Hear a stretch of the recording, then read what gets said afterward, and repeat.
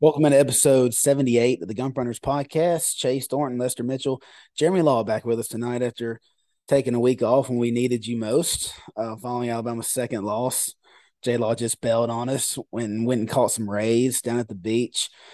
Alabama coming off the second loss, you think we thought this would go one of two ways. Either the team was going to give up and quit, or they were going to come out with fire and passion and play Alabama football the way we've known it for the last 15 years. And kind of they did both. First half really lackluster, not a lot of energy, not a lot of effort, the same crap we've been seeing. And then in the second half, a fire did get lit up under them. They ran the ball with some aggressiveness. It was nice to see. First time this season that we've seen that. Alabama squeaks another one out on the road, 30-24. Another play or another game that came down to a fourth down in Alabama territory. With Ole Miss on a 4th and 16, incomplete pass. Even though Brian Branch had great coverage, I was still expecting a flag. I was like, "There's no way they won't throw a flag here and give Ole Miss another shot inside the 10-yard line."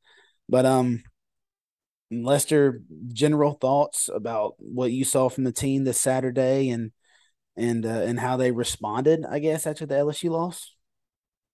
Um, they they did what they had to do to win the football game. Um, it wasn't anything spectacular. It wasn't anything necessarily bad. They just did what they do.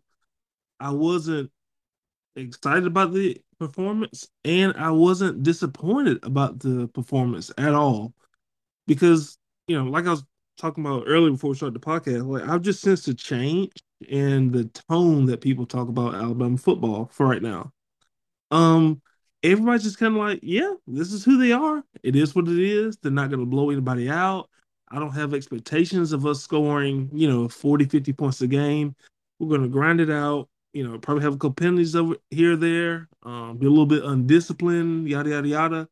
Those things, the penalties, the undisciplined nature of this team, they no longer piss off the fan base because this team is who they are, right? They're not going to change week, you know, 8, 9, 10 going to the season. So yeah, I was, as Nick Saban has said before, a win on the road in the SEC is extremely tough. It's impressive, and that's just how I'm going to take it. It was a good win for sure, but that's it. It was a good win, and they almost screwed it up, but yeah, it was a good win. I'll take it. J Law, just another game here where Alabama's 3 touchdowns better than Ole Miss easily on paper. Whether you're on the road, you're at a neutral site, or you're at home, it doesn't matter. But just the identity of what Alabama has become over these last 2 seasons reared its ugly head again. This past Saturday, Alabama's 317 yards that they got against Ole Miss. That was the least that Ole Miss has given up in SEC play this year. The two last place teams in the West, Texas A&M, put up 480 on Ole Miss, and Auburn, as bad as they are. This is Brian Harsin Auburn, not Cadillac Auburn. Cadillac Auburn's going to win the national championship. This is Brian Harsin Auburn. They had 440 yards against Ole Miss. So another like Lester said, Alabama's kind of fallen into that identity. So I mean, what are your thoughts and opinions on this game? Well, it didn't start out great with Eli Ricks going out on the first play. So when you saw Eli Ricks go out on the first play, the first thing I think of is, well, they're about to throw it three nonstop, and they did. So that was a liability. 50% of the field's going to be wide open. This guy has no idea what he's doing at corner. Plays up, plays back. They're going to find a way to beat him. And then you come out and you do what Alabama does. You turn the ball over on the road. You're trying to draw a team off sides. You're not even supposed to snap the ball. And as happy as we've been with Seth McLaughlin all year when he's playing, it's like this team situationally has a very low football IQ. Whether it's Dallas Turner on a 3rd and 16, grabbing the quarterback's face mask when you know you're blitzing and you're going to have two more guys helping you, whether it's Seth McLaughlin snapping the ball, whether it's JoJo Earl running across the middle of the field after making his, feels like just what, third, fourth catch of the season, just holding the ball out wide, getting a turnover. Another game where you give the other team 10 points, you spot a team 10, you're the road team. That's just what we've been accustomed to since Alabama's really game at Florida last year, and it really showed you at Texas A&M last year. This is kind of who Alabama is, and with an offense that is prone to struggle on the road, you can't turn it over on the road. And man, hats off, I guess, to Pete Golding in this game. Whatever, I know that A&M or Ole Miss probably should have only scored 14, but guys, this is still another game with Alabama with a touchdown or less lead in the fourth quarter, has two chances to completely put the ball game away. They grab a 3-and-out. I mean, you have Bryce Young, Bill O'Brien's calling the plays, do something. You go 3-and-out, give the other team the ball back. You then Pete Golding again gives up a drive that goes all the way into the Alabama red zone. He can't get off the field. If it wasn't for a sack and maybe a marginally better quarterback for Lane Kiffin, Ole Miss wins this game because Jackson Dart is bad. That's kind of the life you live in the transfer portal. So, overall, I guess good win. Alabama's 2 or 3 touchdowns better than Ole Miss, and we're still kind of trying to squeak him out on the road. Yeah, Lester, it's another game of Pete Golding getting out schemed by Lane Kiffin, and I know he gave up 24 points, and I guess that's good with this offense. But J-Law just touched on it. Jackson Dart is not good. He is very, very average. And I told you that early in the season. I remember we were texting when they were playing Kentucky, and I was like, Jackson Dart makes some really bad throws. He's and I guess he's young. Was he a redshirt freshman or sophomore? He's young, but at the same time, he just does not look good. He's very skittish in the pocket, and a lot of people were like, Alabama's defensive line stepped up big. No, Jackson Dart just ran right into him. There were a couple of sacks that he took where he could have bought his time in the pocket or maybe gotten out of the pocket, and he just stepped up right into Byron Young. He has bad pocket awareness. He has bad accuracy. He has bad decision making. This guy's got a long way to go, and probably one of the worst quarterbacks that Lane Kiffin has had. But like J-Lo was saying, just another game where Pete Golding gives up a big drive late, and late in the game, I mean, they kept running the toss. They kept running the toss out of the shotgun. And how many times did I text y'all? They're about to play action that toss. They're about to play action. He's going to play action that toss. And sure enough, Mingo, whoever it was, is wide open. And if Dart can hit him in stride without making him fall down, he scores. And they did it a couple of more times and hit us on big plays. It's just, you've got to know stuff like that is coming. It's just another game where I think both of our coordinators got out schemed. Alabama just happened to have, talent ended up winning in this game.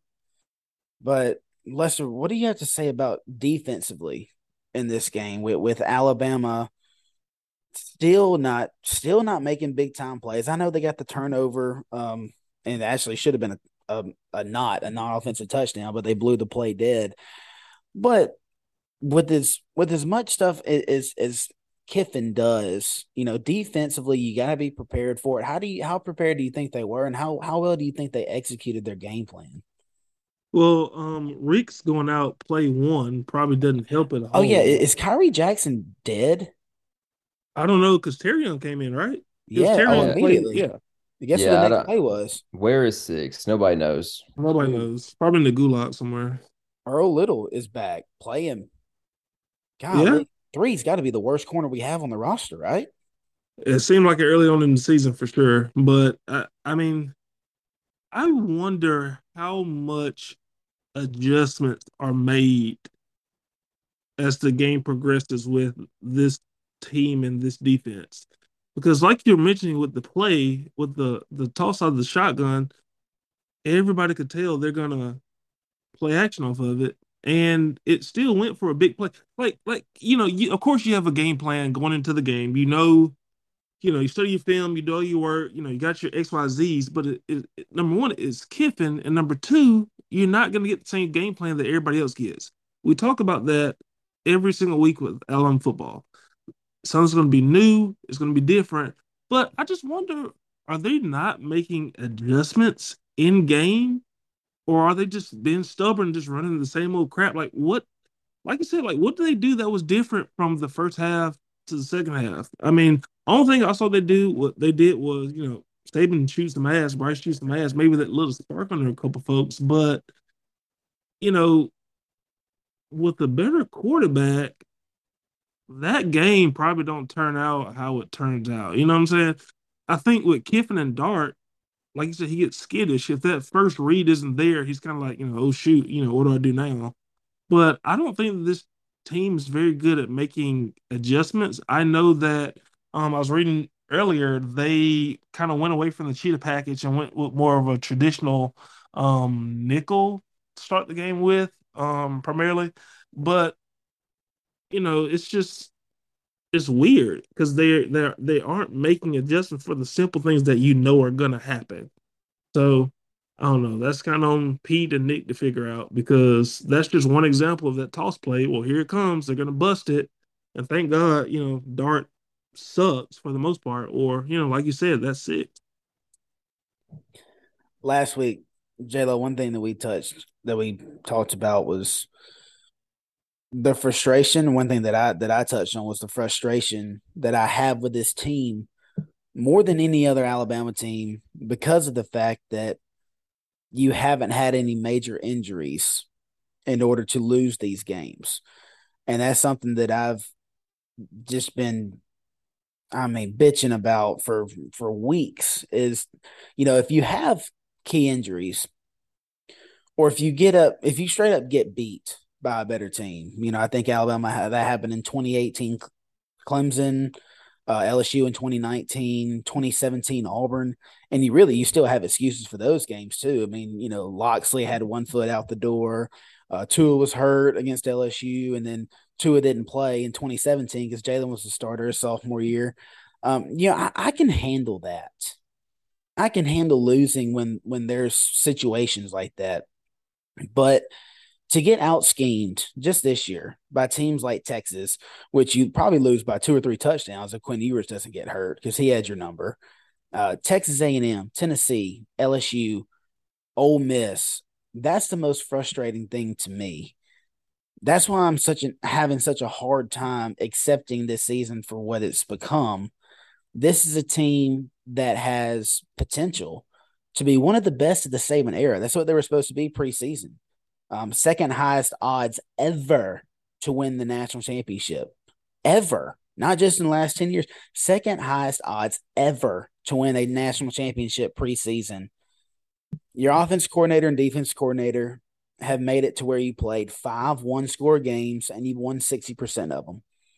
To me, that's piss poor. And out of those 5 one-score games, the talent level has been just – it blows me away how much more talent Alabama has in these teams that they're close with. Even Tennessee, that's all scheme. We talked about that. But how frustrating is it to you that since Alabama doesn't have any big-time injuries, Bryce got banged up a little bit. Milroe had to play the A&M game, turn it over 4 times. We'll let that one slide, I guess. But how frustrating is it to you, or how frustrating is this team relative to teams in the past that have lost 2 or 3 games, but maybe they had some key injuries go down that led to those losses? Yeah, I think the big key is what you just talked about is, in the rare chance that Alabama was out schemed in the past, the talent if it's a rarity and your talent can't come through and just get that win, you'd accept it. But guys, we got 15 games last year. We've played 10 this year. We have a 25 game sample size of Bill O'Brien and Pete Golding as Alabama's coordinators together. And it's just so consistent that this type of thing is happening. Yeah, Alabama had some injuries last year, had a pretty seasoned team from a wide receiver standpoint, but roll it into this, man, like Alabama's never really going to play a team that has more talent on the roster outside of Georgia, but to be consistently out schemed and then putting your athletes in not the best situation to get a win, I think that's very frustrating. And it's not like Brian Kelly had like 37 kids on the roster when he got there. Like their whole team transferred. Texas A&M shouldn't have a snowball's chance in hell in competing with you this year. They just lost to Auburn. Dude, they lost to Auburn. That's how bad it is. Texas, dude, did they score? They didn't score an offensive touchdown last week with Quinn Ewers playing, with Worthy playing. Against a bunch of 3-stars I from mean, TCU. yeah, it's against a TCU team that gives up points. Ole Miss, how many guys on Ole Miss's roster outside of Evans would be playing for Alabama? One, Maybe two, Judkins, maybe I mean, Mingo. maybe one offensive lineman out of that group. I'm just saying, Yeah. like that's the issue for me is we're consistently out schemed. We're consistently putting our players in a bad position to win. You're not going to be able to make up for the lack of game planning with talent, time in and time out. 09 Tennessee, Kiffin comes in, out schemes this, talent wins the game. You have a Mount Cody type of a game. 2011 LSU comes in. Probably got out schemed in that game a little bit. Still should have won the game. There's just been so many games where Alabama has been out schemed, but they've either won or definitely had a chance to win at the end. And What's the difference there? What's the difference in between those teams and this team's? It's dogs, is it not? Well, somebody steps up and makes a play. Yeah, but you just said Alabama's won 60% of those games. How many times has that happened? 5 times in a season to an Alabama team. That's the thing. If it happened once or twice, Alabama's going to go win those games. But your probability of winning 1-score games. Last year, Alabama won a lot of them. We used to say it about Gus Malzahn at Auburn. He had a really good year, go 11-1. Next time he's going to go 7-5 because the pendulum swings back and forth. You win all the 1-score games last year, and you do the same thing this year, you're not going to have the same favor when it comes to odds. And I think that's the key. It's happened more often this year. You've been out schemed more often on a consistent basis. So you're not going to be able to pull out all of the wins. And just so unfortunate for Alabama, probably your 2 toughest games of the year, both been road games. You lose those by a combined 4 points. So, yeah, maybe the sky's not falling. But last week's game shouldn't have been a 6-point game. The Texas A&M game shouldn't have been a 4-point game? Yeah. 4-point game. Texas, you're kicking a 50? Was it a 49? Yeah, it's like 47, 49, something like that. And Reichert had to kick a 52-yarder earlier in the game. And they missed an extra point. I mean, it's just one of those things it's happening way too often. So that's why I do think that both the guys are going to be gone. As much as Saban praised Pete Golding earlier this week, I just think that the writing is just on the wall. You got to get a fresh start. Saban's counting his years. He's probably got 3 or 4 left at the most, I think, by the time he gets to 75 years old. So you're going to see a change next year. And, if it doesn't work, I think you can kind of moving on from Gus for Auburn. If it doesn't work, at least you can say you tried. But they definitely have some things to figure out. And it's just been a frustrating team. The whole game was frustrating Saturday until the final zeros. All right, and I asked you that, excuse me, to set up this, and this is that stat that I told y'all. Usually I tell y'all what I'm going to tell you on the podcast, but this week I was like, this is too good to let you know beforehand because I want to get your guys' live reaction. I understand, and this is something I did completely on my own. I didn't read this anywhere. I was just thinking about it and how much talent Alabama has over these teams that they're letting hang around and getting beat by. I understand that the recruiting sites are not 100% accurate. There's going to be busts every single year. We get that. We understand that. But at the same time, these guys do this for a living. They have a pretty good idea over which players are studs and which ones aren't. And so on the 247 recruiting site, if you're not familiar with it, each player has a player ranking, and like 1.000 is like the highest you can get. I think there's been 5 people, maybe. Quinn Ewers is one that has like a perfect rating. Vince Young, people like that. Somebody like Bryce would have been like 0.9998 or something. So 0.92 and above is usually around 200 to 250 and higher overall in the rankings. Okay. Alabama on their roster has 62 of those type players that were ranked rated 0.92 or higher on their roster. The teams they played against that had these 1-score games with, Texas has 35. Remember, Alabama has 62. Texas has 35. Texas A&M has the most with 40. Still 22 less than Alabama. LSU has 28. Tennessee and Ole Miss have 12. 12. 50 less than Alabama as far as high school rankings overall ranking on their roster. So you think about that. Alabama has 62 players, and they got beat by Tennessee and had another one go down to the wire with Ole Miss with 12. What are your thoughts on that? Unacceptable. Number one. Listen, it's not just an out scheming problem, and Lester chime in. It has been a talent development problem at key positions. I used to going into this year, y'all thought I was crazy when I was saying, hey, Holman Wiggins has got to step up this year after last year. We didn't really develop anybody. We played a wide receiver 3 in Slade Bolden. We need to see those guys get better. They haven't. Our inside linebacker play since Sean Dion Hamilton has been. I know Dylan Moses was banged up. We have not been great on the offensive line. And we should have had some recruits there, like Rockermeyer and guys that aren't playing.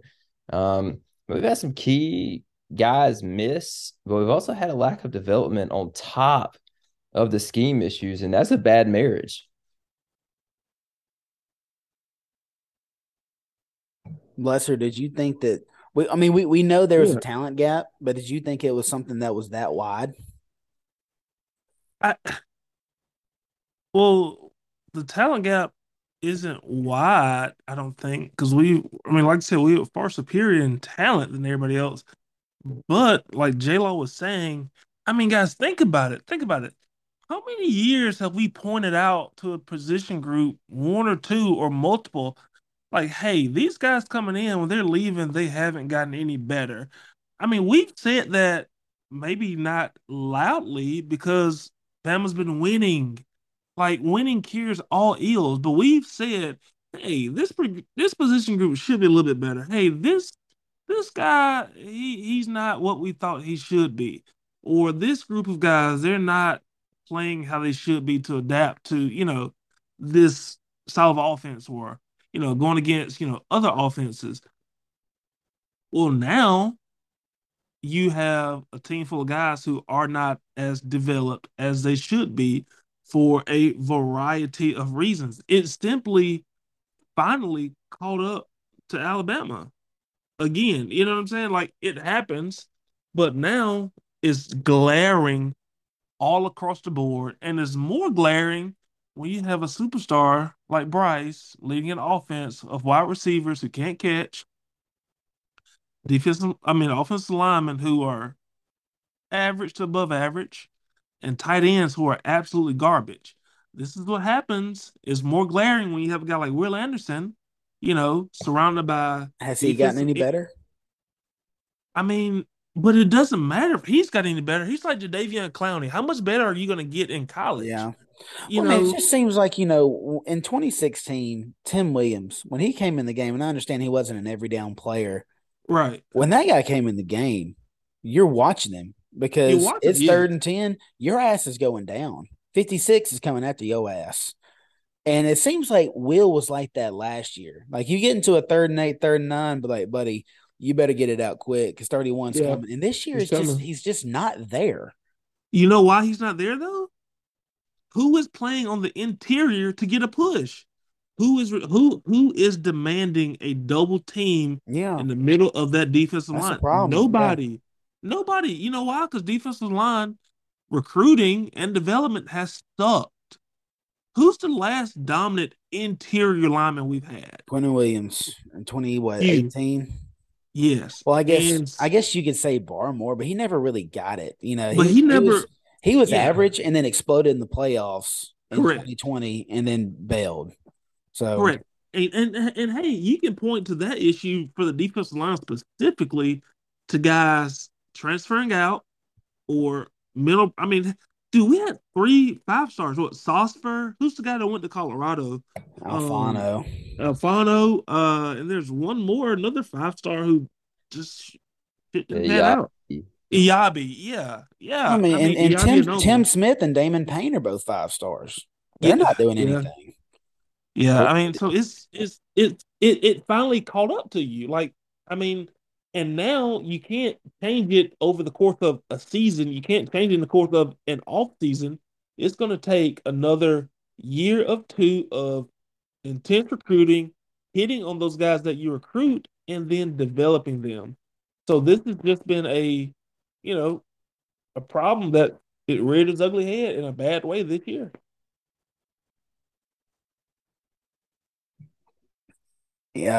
Austin P coming into town this weekend. Probably the worst slate of games in college football every season. Is this? Well, I guess it's technically week 12 because you had the bye week, but the team's 11th game, the week before rivalry week, it's just awful. Then you got like Georgia, Kentucky. Georgia's a 22-point favorite. Some West Coast games that are pretty good, but is there any other football talk y'all want to get off your chest about Ole Miss, Alabama's a team, around the SEC? It doesn't matter before we move on to the hardwood. Um, Auburn, the coaching search. So this is real quick. Mm-hmm. What are they going to do if the guy they bring in sucks and you're going to have half the fan base clamoring for Cadillac? I mean, is he going to be allowed to stay on staff? Is the new coach not going to be allowed to bring in all of his guys? It's just going to be another little issue on the plains if things don't go right. How confident are they in Lane Kiffin, Lester? Is that something you think is close to happening? Because we're all in agreement. Lane Kiffin is the only one that we would not want there. As Alabama fans, we can take Hugh Freeze. I don't think he was great. He just got, he upsets Arkansas on the road and then gets beat by UConn. He was like a 14.5 point favorite, and he got beat by a women's basketball school. So how good is he really? I mean, he was kind of average at Ole Miss. I think his best season was like 9-4 or something like that, maybe 10-4. Right. So anybody but Kiffin. So I mean, what are the chances that they get somebody like that or get him? I don't think they get Kiffin. I'll still I be mean, shocked. I'll money still ain't be shocked if he everything. goes I'll there. say that. Money ain't everything. Jimmy Sexton's gonna finesse Kiffin with a $10 million a year at Ole Miss with a fat buyout. And when the job that Kiffin really wants comes open, he'll go there. Because for all the things said about Kiffin and stuff, I still don't think that Auburn and their boosters have changed one bit, and that's not going to change if Kiffin becomes the head coach. There's always going to be some shady stuff going on behind the scenes. It's always going to be, a problem if things don't go right. God forbid Kiffin get caught at Sky Bar or some dumb stuff like that. You know what I mean? So I don't know. I don't think I'd be thoroughly shocked if Kiffin goes to Auburn. I don't even really think it's all that. I think that I don't know if you noticed. I don't think Kiff. I used to think Kiffin was making fun of Saban with his hands at post game press conferences, but it's like, dude, he's just like taking on Saban's personality from talking to the media and running his program. And I don't think Kiffin He's is. matured. He's grown up a little bit. I mean, maybe, but I just think I don't. Is Kiffin gonna go somewhere where you have to do what you have to do at Auburn, number one, but it is Auburn going to be willing to pay what it looks like Lane Kiffin is asking, which is going to be to leave Ole Miss at this point, probably a guaranteed 8.5, $9 million a year with this 7 or 8 year contract. So I mean, 8 years, $8 million. I mean, that's what $64 million I a think year. he's looking for more than Or that. 60. I mean, but I'm saying like guaranteed 64 million. Yeah. I don't know. Can Auburn pay that? Their buyouts are just stacking up. You're And gonna Kiffin's have, asking for NIL money too. yeah, and NIL money, which I do think for Kiffin, you could say money's not everything, but to stay competitive right now, and this could change in the in upcoming legislative sessions. You don't know. But right now in college football, to stay competitive, you need NIL money. And Auburn's got 30 million. Now, who knows if that's going to be 30 million recurring. It just depends on if they like you and you're doing a good job. Like A&M's NIL money, that's not recurring anymore because they hate Jimbo. So they're going to screw him until he either quits or they're able to fire him. And then the next guy will get some NIL money. But you do need that to be competitive. And the Grove Collective is up to 4,000 members now. So who knows how much money that is? They think that's probably around $4 or $5 million that they've been able to increase over the last week or two. So who knows? But I don't think Kiffin. I still don't think that he will be the coach at Mhm. Auburn. I think he does want the Alabama job.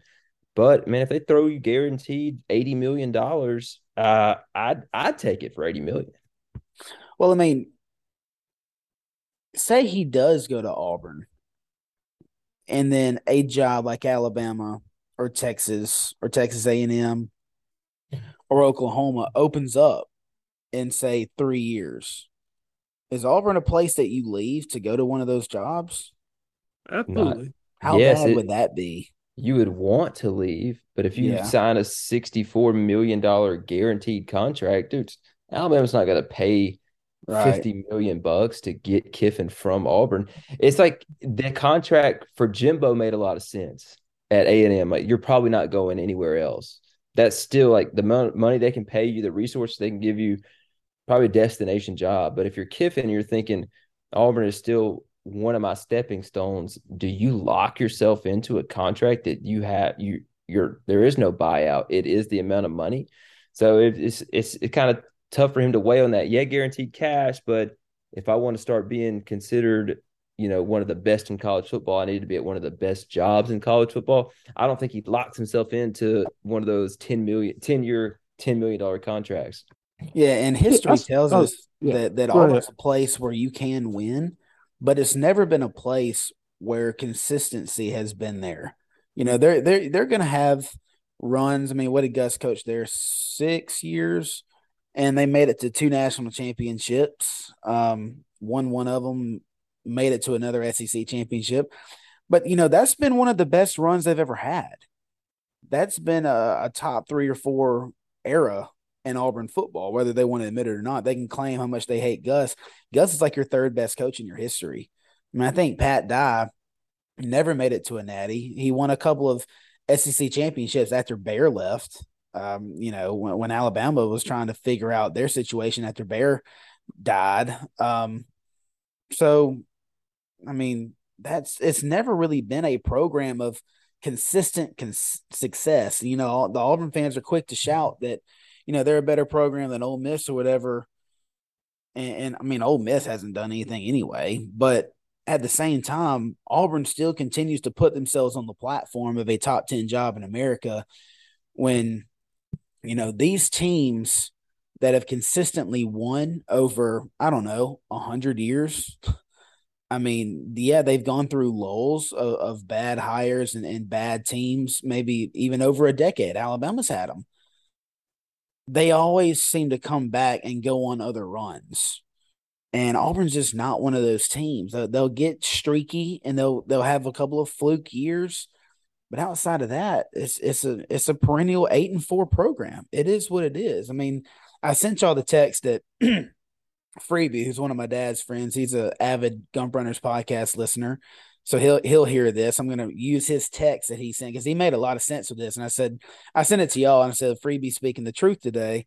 Um, he says he doesn't know the current terms for Lane, but looking 3 or 4 years in the future, he thinks it'd be best for Ole Miss should see that he's there until a supermodel, which supermodels could, top 10 job in college football, wants his digits. And this is how Freebie talks. He's got swag. They may be wise to extend now as a reward and write in a big buyout. The supermodels will pay it regardless, and it would be a nice consolation prize for the school. And I was like, that really makes a lot of sense. Ole Miss gets what they want, which is cash, and Kiffin gets what he wants, which is a top 10 job in college football, which is what he deserves. Yeah, and that's kind of how Hugh Freeze's thing is set up to where they're going to keep signing him a deal each and every year. So when that big job does open up, Liberty will get his money. They can afford the next coach potentially that they're able to get. So it kind of works both ways. And if you're Kiffin, man, you have the same agent as Nick Saban. Um, I have a friend that flew back from the 2020 Natty, and they sat around Sexton, and they were on the plane back home from the 2020 Natty with a lot of people that are really tight with Jimmy Sexton, and they said that Sexton, after every year, first thing he does, like he'll see Saban in the locker room and he'll just look at him. It's kind of a running joke, but it's kind of serious. It's how many years you think you got left? You ready to hang it up yet? And after the 2021, Saban said 5 years. I mean, so that's 3 years left. Now, he may have changed his mind last year. This is going back to 2020.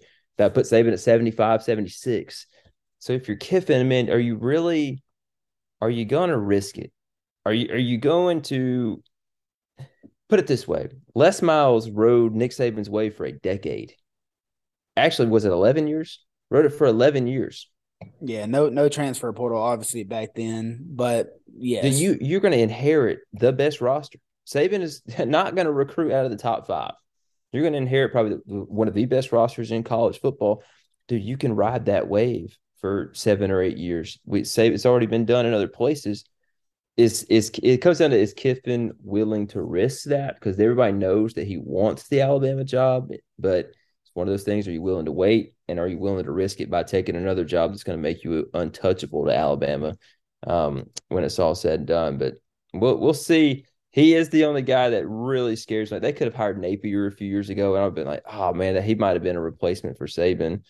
Yeah, Hugh Freeze had, people were even throwing Dabo's name in there, which to me honestly wouldn't scare me. Dabo would lose 3 or 4 games every year in this conference. But Lane Kiffin is one of those sneaky ones. Now it's high risk, high reward, Lester. Like Kiffin could go one or two ways if he's your head coach. Yeah, and with the state of Mississippi, they only give out, I think the max he can sign is a 4-year deal. So I think we're gonna learn a lot about Lane Kiffin, about how much more he's matured, where his headspace is at. Because if he's willing to sit back and be patient and be smart, sign that 4-year deal, get your 4-year contract, get $40 million, whatever you can get out of Ole Miss. Or is he just going to go ahead and jump to Auburn because they're going to give him the most money, even though it's maybe not be the best decision? And also, how sold on we that Kiffin is not? He's a good coach. He's a great coach, but how sold are we that he is the best coach in college football, or the second best? Because surely you would want the next best coach in college football when Saban retires, right? Well, it's I would like to available. see, It's available coaches. Like yeah, Ryan, available like you're coaches. not going to go get Ryan Day. You're not going to go Sure. get Brian Kelly, Kirby Smart. Those guys are, Lincoln Riley. Those guys are set, right? I want to And see what he so, does more at Ole Miss. say what? I want to see what more he can do with Ole Miss. Sure. But at the same time, he's so limited there with his lack of NIL funding. He kind of has to rely on the transfer portal and his offensive scheme to woo players out of the portal, like Jackson Dart and Zach Evans. And, let's face it, Quinshon Judkins, that's just lucky. Nobody saw that. He didn't have a committable offer from Alabama or Auburn. Or Auburn, The yeah. guy was rated like 570th overall. He like nobody thought that he was going to explode. Like, and you're going to have those every year, sure. That's a great find, but he's not going to do that every year. You're not. You can't just rely on recruiting, sub 600 guys and count on them panning out every single year. And so, but as far as available coaches who are ready to take the next step, I think Kiffin is number one. I think you've got some guys at smaller schools that can be good, but jobs like Alabama and Auburn. I mean, obviously Auburn's not going to make that mistake again of hiring a Group of 5 coach. No way they do that. Even if it was somebody like Jamie Chadwell from Coastal, that there's no chance they would try to go that route again.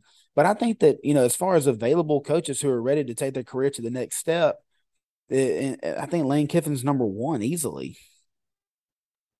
I can dig it. I can dig it. Hope it doesn't go to Auburn, and it's not because I'm afraid of him. But if he's a real deal, I would love for him to see what he does at Ole Miss. And when that 4-year contract comes up, we'll see where Saban is at, and shoot, we can go from there. So, but no, let's get in the hoops. Alabama basketball starting off 3-0. We talked about the Longwood game. We talked about Longwood last week. Since then, Alabama's gone 2-0, hung 95 on Liberty, and then beat South Alabama 65-55. were up by 18 or 20 at one point, and then Javon Quinterly came back in, and immediately South Alabama was they were able to make it a game again. So Q hasn't missed a beat.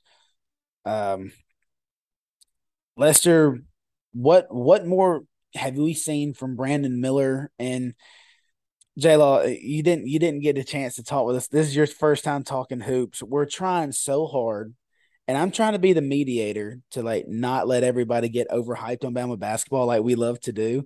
Alabama basketball hype is relative to Auburn football hype. Like every year preseason, Alabama's winning the national championship. You see all the gumps on Twitter. They just go crazy. But this team does look different. It has been 3 games. It's hard not to be optimistic, Lester. Brandon Miller, stud. He's averaging damn near 18 points a game. Mark Sears, transfer from Ohio, is playing well. Rylan Griffin off the bench. Jaden Bradley is getting better. Just talk about the more, or talk about the team more since you've seen them 2 more games since we talked about them last week, and what you're seeing out of these guys early in the season.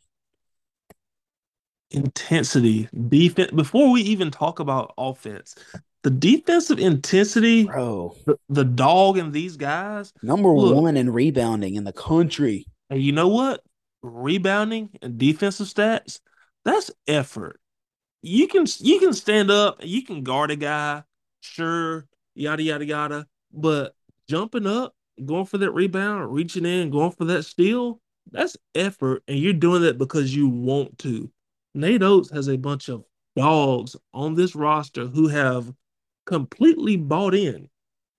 And you know what? I say that because despite the talent, the defense has traveled. It is still there. Defensively, they have not played down to their opponent. They are still like a python, choking guys out, getting a rebound, not even letting them get the chance. I'm loving all the offensive rebounds that this team is getting on the offense. Now, granted, they're getting so many because there's a lot of offensive misses, but they are staying in the paint, getting the rebounds, boxing guys the hell out, and giving the offense another chance to make a shot. I love it. I was taking another group the other day. I was like, Brandon Miller is like the quietest scorer I've witnessed. I mean, you look in the box stats, he has what, 15, 16, 17, 18, 20 points a game. And it doesn't even seem like it. He's a very quiet guy, but he got a little fiery the other day against South Alabama. I love that out of that freshman. Cuss the guy out. I love it. I'm really, really loving what I'm seeing from this team thus far. I know they got what, Jacksonville State tomorrow. They're favored by 20. Um, so that should be another easy dub, another fun game to watch. But I'm really excited to see this team against a little bit better competition. Yeah, then you got Michigan State in the tournament after that on Yeah, November where's that at? 24th. That's up north. Where's that at? I can't remember where that tournament's Phil at. Knight Invitational, so Indiana, I'm guessing. No, that's Phil I'm Knight. just That's kidding. Oregon. That's I'm just kidding. Nike. That's Bob Knight. Oh Yeah. yeah. But Oh yeah, Bob Knight. yeah, it's somewhere because it's a 9:30 tip, so it's going to be a West Coast. But Jayla, how much Alabama basketball have you been able to watch this year? And if you watch, I mean, I know you've probably watched a game or two out of the 3, but what do you think? What are your early? What do you think of this team early on in the season? Yeah, listen, I've watched them all, and it's easy to be excited about it when you hear the kind of the remarks from Nate Oates. Basketball, the media door is so much more open because they're trying to build a fan base, trying to get people excited. So you know a lot more about the team, or at least you think you know a lot more about the team when the season starts than you would with football. But when you bring in a class like these guys brought in with Griffin and Clowney and B Mills, and B Mill and Mark Sears are shooting over 40% from 3. I know people are frustrated with the way that some people are shooting the ball, but it's not those guys. That's Nate Oates' sweet spot. You get guys shooting 40+% from 3. Man, they're gonna have chances to fill it up, man. Brandon Miller on the glass, scoring the basketball is as advertised, definite lotto pick. Jaden Bradley, even I thought last week, kind of turned the ball over a few times, but I think they were effort. Like he's trying to be quick with it. He's trying to step his game up from high school to the college level. Those things will start to mesh. Still waiting on Noah Gurley to, fill it up with a little more consistency. He'll hit some, but he's also, I feels like he hits about 20% of the shots that he throws up. Listen, this is a good roster. And I think that, when you have a good roster, there's going to be high expectation.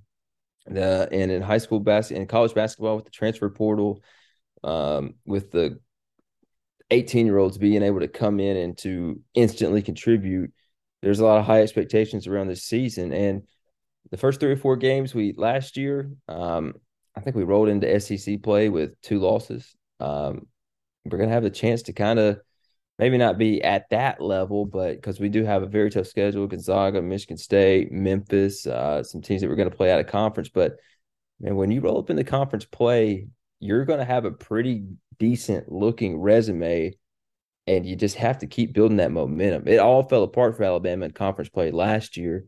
So if you're talking about a team for Alabama that you think they can get a top 5 seed in the tournament and not get screwed by catching an 8 or a 9 and playing a number 1 in the second round, this might be the team to do it. They have good freshmen. They have some veteran guys that can play some good basketball. I think that's a good mix. And not to get overhyped, but I think this team can at least, I think the floor would be round of 32. Be great to get back to the Sweet 16, but they do have the pieces to go Sweet 16 or further from what I've seen so far, if they get slightly more consistent on offense, which I think they will. All right, Lester, here we go. I'm starting it after game 3, and that's just because he came back way early, which, props to JQ. That's not easy. Tears his ACL against Notre Dame in the first round of the tournament, and he was expected back around the start of SEC play, way ahead of schedule. He's back before Thanksgiving. Tremendous what our training staff has been able to do as long as him, and his drive and determination to get back on the floor. But here's the problem, Lester. You've got 2 really good point guards, man. And I understand, Quinterly, you can't replace the SEC experience, and maybe the cream will rise to the top, but I haven't seen Quinterly do too many things that Sears and Bradley can't do. So whenever he is back to full strength, is Nate Oates a Nick Saban type guy where, you played for me for 2 years, you've been a 2-year starter, so you're automatically slotting back in? Or is Nate Oates like, I don't owe you shit, I've got to play the best player? Because Bradley's smooth, dude, and he's just going to get better. Mark Sears, J-Law says, shooting 43% from the arc. Both of them a little wild. They'll turn the ball over, but I think that's the whole team. I think every time Burnett touches it, he's either going to brick a 3 or turn it over right now. So it's going to take a while. You got to think, you got Bediako and Gurley right now are the only 2 guys that are getting solid minutes that were on the team last year. Miles is hurt. He's trash anyway. Quinterly's trying to work his way back. This is a brand new roster. You got 4 or 5 freshmen that are getting big time minutes, and then 2 or 3 transfer guys. Nick Pringle's also banged up. So you got an entirely new roster. These guys, you can't expect these guys to come in the first 5 games of the season and look like they've been playing together for 3 or 4 years. But that point guard rotation is one that I really worry about, because I don't like the idea of going small in the SEC and trying to run 2 guys out there that are 6'1", even though I think Sears rebounds really well for a 6'1" point guard. But Lester, once Quinterly gets back to full strength, what does this point guard rotation look like? I mean, I I don't know. I know one thing, like you were mentioning, Oates is not loyal to, someone who is inferior to the other 2 guys who are balling out. Like I told you guys earlier, when Q comes back, he needs to be a sniper. Don't dribble. Don't just shoot the ball. Shoot it well. You better shoot it well and play defense. Don't need you to ball handle. Don't need none of that pressure on your shoulders, buddy. If you get an open shot, put it up, let it fly, get your ass back on defense, and play good defense. We do not need him handling the ball in any large capacity. I mean, maybe I don't see Sears or the other guy needing a break for just that long. Um, Maybe he comes off the bench and gives a couple minutes here and there, but if he's not going to be um turnover free, and be efficient, he's just not going to play. He just can't play because when he came to game the other day, like you said, it went to shit and it went to shit like quickly. So unless that changes, I don't see him playing or having that significant of a role on the team, honestly. Well, it's basketball is a rhythm game, and so you don't. Do you like the idea of maybe rotating 3-point guards? What would that be? 12, 13 minutes a game roughly for each of them? Or do you think it's a situation where Quinterly and Sears are going to split and then Bradley comes in and spells for 6, 7 minutes a game? Which So one I would you, think well, let me ask you, I, which one would you prefer out of those two scenarios? I think Quinterly's the guy who comes in and spells guys. I just don't see that. I'll be I, shocked. I Unless he unless can't something continue to play happens. like he played though and play a lot. Sure. And everybody's like, oh, he's coming off the knee injury. He's rusty. Dude, he threw the ball. I mean, he made a terrible pass on a pick and roll, trying to do a little flashy bounce pass, and it hit off the guy's knee. And then his second turnover, he missed a layup, and then he had a second turnover where he was trying to throw an outlet pass, and he threw it in the second row. I'm like, I can literally stand on one leg, flamingo style, and throw that pass. It's not difficult. He was a turnover machine all last year, but like we did talk about, maybe he thought he had to do too much. So I'm with you. If he can dial it in and realize that he doesn't have to be a one man show, that he can play within a team system like he did in 2020, I think that would be the best for us. That would be the best if he cannot, try to come in and want to be a superstar. Well, I understand he wants to come back and show that he still got it per se, but he's got to ease himself back into action. J Law for years, I guess it started with Shannon Hill when I was in college, and I would tweet the picture of a trash can Dumpster. every game, and he would like it. So obviously he's searching, and I wouldn't tag him. So obviously he's searching his name after every game, and he would go, 1 for 8 from the field with 3 points. And, he had a 6'7", 205-pound frame, just dripping with NBA tools, and was an absolute head case. One of the worst players that's ever donned the Alabama basketball uniform. And then it was like, guys like Dazon Ingram, Jaden Shackelford. It seems like there's one guy every year that we just harp on. And early in the season, who's your favorite to land in that role? I, I, I'm probably going to say from guys that we just had a lot of expectations for. It's probably Noah Gurley, maybe. And I think that, Yeah. I don't know. I mean, who else would it be? But I think that shows you the talent on the roster because there's not a Shannon Hale. I know that last year Shaq didn't pan out. Quinterly didn't have play a great year, but dude, y'all remember watching Avery Johnson Jr.? Oh God. He couldn't even dribble with his left hand. I mean, like, No. and he's a point guard. At least Shaq's a two. You can be like, okay, he's a pull up shooter. Like there, yeah, throw up noise, Lester, because that's how bad it was. And so I don't know if there's one of those guys. It's still up in the air for me who's going to be probably maybe the most frustrating player we have. And I think it's going to come down to it being the guy who shoots it too much and it don't go in. I mean, it's pretty simple. Who's going to be firing them up all year, waiting to, turn their season around? Next thing you know, it's the middle of February. And like, buddy, the season's over. It started at the beginning of November. Stop shooting the ball. And last year for us, that was JQ. I don't know who that's going to be this year, but we'll probably figure it out soon. We've Gurley. got we've got three early candidates. Well, I do. Lester, tell me if you agree with this. I think my number one, he's hurt right now, but Darius Miles. I harped on him last week. I don't like the way he looks. He dribbles the ball too high. He doesn't have great handles. He doesn't have a great shot. And he's not great on defense either. I think my number two is going to be Noah Gurley because that dude must have had a dream that he was Stephen Curry. And every time that dude is touching the ball, he is firing away. And I'm like, buddy, what are we doing? The other day, and he has no idea where it's going. I mean, he drained one against South Alabama the other on Tuesday night, and then the very next possession. I mean, hey, you've got to feel.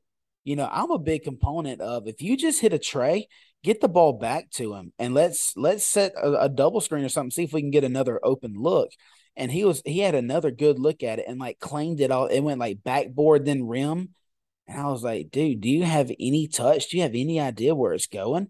He's my number two. And then a long shot is Namari Burnett because he can't throw it in the ocean. He's shooting 10% from deep right now.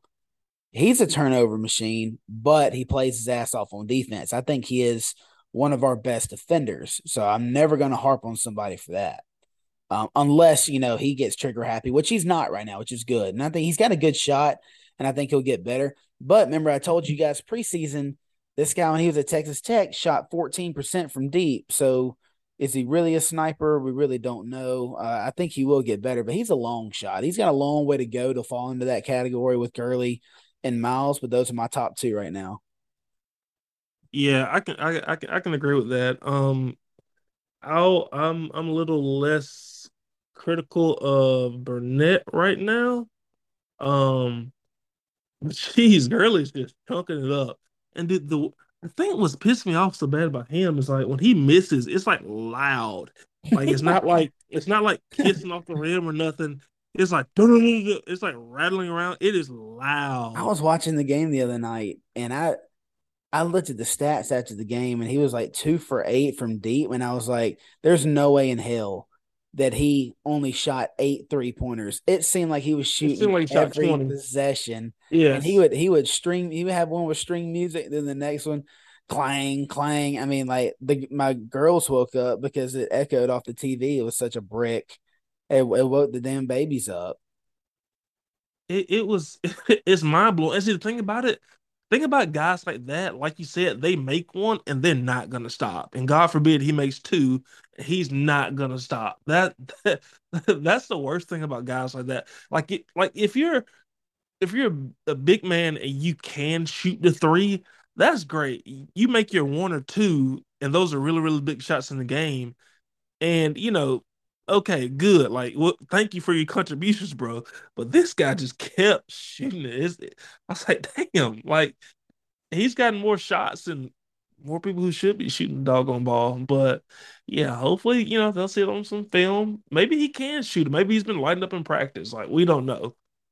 But he's got to calm down. J Law, you got anything else regarding basketball?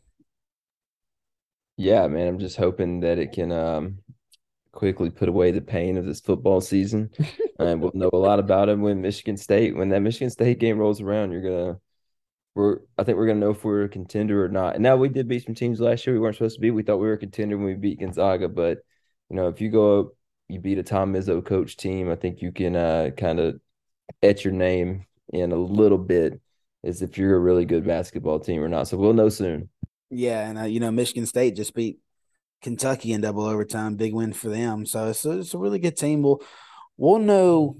I don't think it's going to determine how the season's going to go because like we just talked about, it's going to be their fifth game of the season with an entirely new roster. But it will give us a good idea of where they're at currently. And yeah, it'd be a huge momentum booster for the program and for this team as far as confidence goes, if they can get that win in that tournament. But guys, we appreciate y'all stopping in and listening to us. Bama fans, it's almost over. Don't worry. Your 10-2 football season. I know it's gonna be tough. I know it's tough, but hopefully Saban he'll rebound, bounce back, and we'll get some young blood offensive coordinators in here and or offensive and defensive coordinators in here. We'll get back to rolling. Just hope that the basketball team continues to play well. But until next week, it's episode 78, Gump Runners Podcast. Chase Thornton, Lester Mitchell, Jeremy Law. We're out. See you guys.